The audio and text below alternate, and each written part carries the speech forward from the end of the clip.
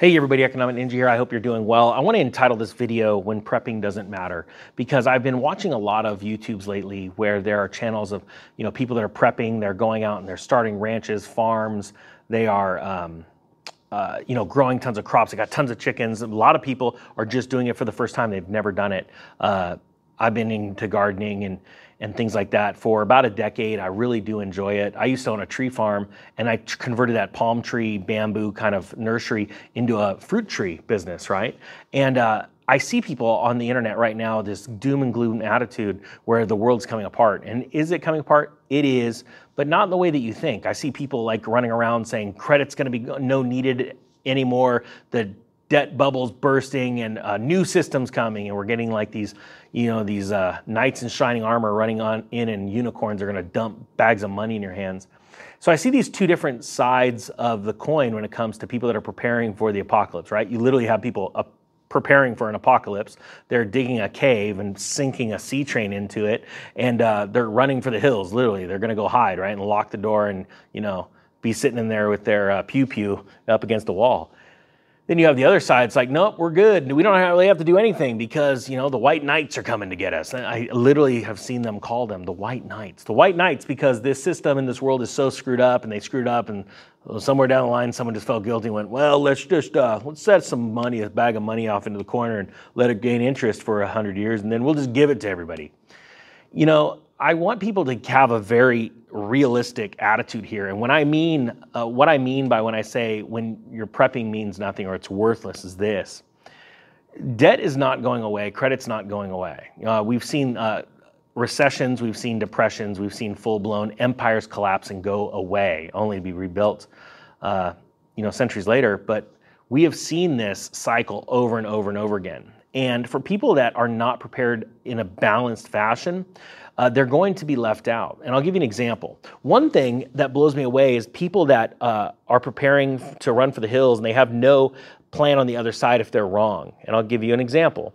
One thing that's happening right now is the ability or the opportunity to take advantage of this crash. In the Great Recession, which I have to use that one as an example because we were all alive. Most of us all were all alive. If you're young and you're in this channel and you weren't graduated from college, let's say, or you were like 20 by the time 2008 rolled around, please put it in the comments because I love seeing younger people listen to a more thought-provoking conversation that will gain you wisdom and experience. No, I'm not saying that's from me, but other people.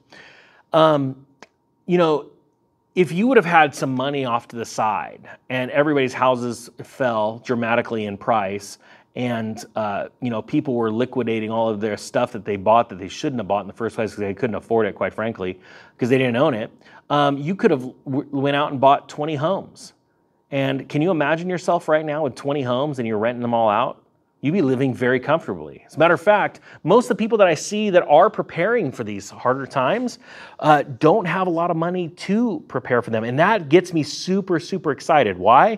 Well, first off, you have an option now. You can run for the hills, or you can say, once I get prepared, now I'm going to start looking for opportunities, and I'm going to make the most out of this crash.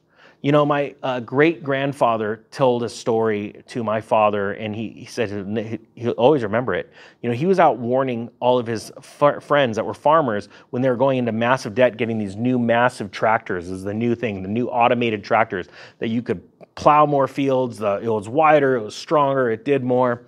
But none of the farmers could afford this equipment, and these companies were talking them into these crazy loans. And my great-grandfather was warning them, don't do it, stay small, grow, buy with cash, build the right way. And no, you don't know what you're talking about, and the roaring 20s were roaring and booming, and people were buying up things because of the way the monetary system was set up at that point. And it's no different from today. And all those farmers lost everything they had. And my grandfather had saved money and been meek, and he went around buying up farms. And ironically, his friends turned into his employees, but he was a good man. He is everything I've ever heard about my grandfather were just kind, great things. And he was able to re-employ them, which is exciting. But imagine if you were that farmer that lost everything. You know how hard that would be? I'm sure we're all grateful for second chances. But at a certain point, when are you going to wake up and go, I don't want a second chance, I want a do-over? I want it like a straight up do-over. I'm gonna take the lessons of my life and every one of us that went through the Great Recession. And even though I sold all my homes, I had 13, 14 homes I sold in 2006, and I kept 3, right? And I was pretty young when I had those. And I look back on all the things that I could have done better now. And I promised myself in 2012, after I lost the opportunity of buying a winery, actually, for a smoking discount price, that I would never be in that position again, that I would be ready for it. And so I want to challenge you. It's one thing to be buying canned food, right? And being ready for the apocalypse, the zombie apocalypse or whatever, or hoping that a white knight shows up and dumps a bunch of money in your hand. But I'm going to be honest with you. Luck favors the prepared, and not only, the guy with the food, because you've got a clear mind. That's the most important thing, I think. But also, luck favors the one that's not only prepared, but that's not scared, and that's ready to charge the mountain and take advantage of the situation. Now, for anybody that would be is already on the keyboard saying, I can't believe you take advantage of people losing their homes, you need to get over yourself, okay? Because this is normal. This happens all throughout the dawn of history. People are dumb with money, and they get into problems, and they have to give it back to the bank. That's literally how the world works, right? That's why the elite, the 1%, are the 1%. My hope is to turn millions and millions of people into the elite. Why? Because they already have the elite mindset. They're preparing. They're getting ready. Now they just need the fundamentals, okay, how do we put this stuff together to take advantage of them? I'm going to leave you this one. Keep your credit score good and store a little bit of cash, a little off to the side, some things like that. But really maintain your credit score. Don't get into any crazy debt. Get out of debt if you can. Have your food and get ready, because when the time's right, we're going to start buying, and it is going to be awesome. All right, guys, that being said, I thank you so much for watching. The Economic Ninja is out.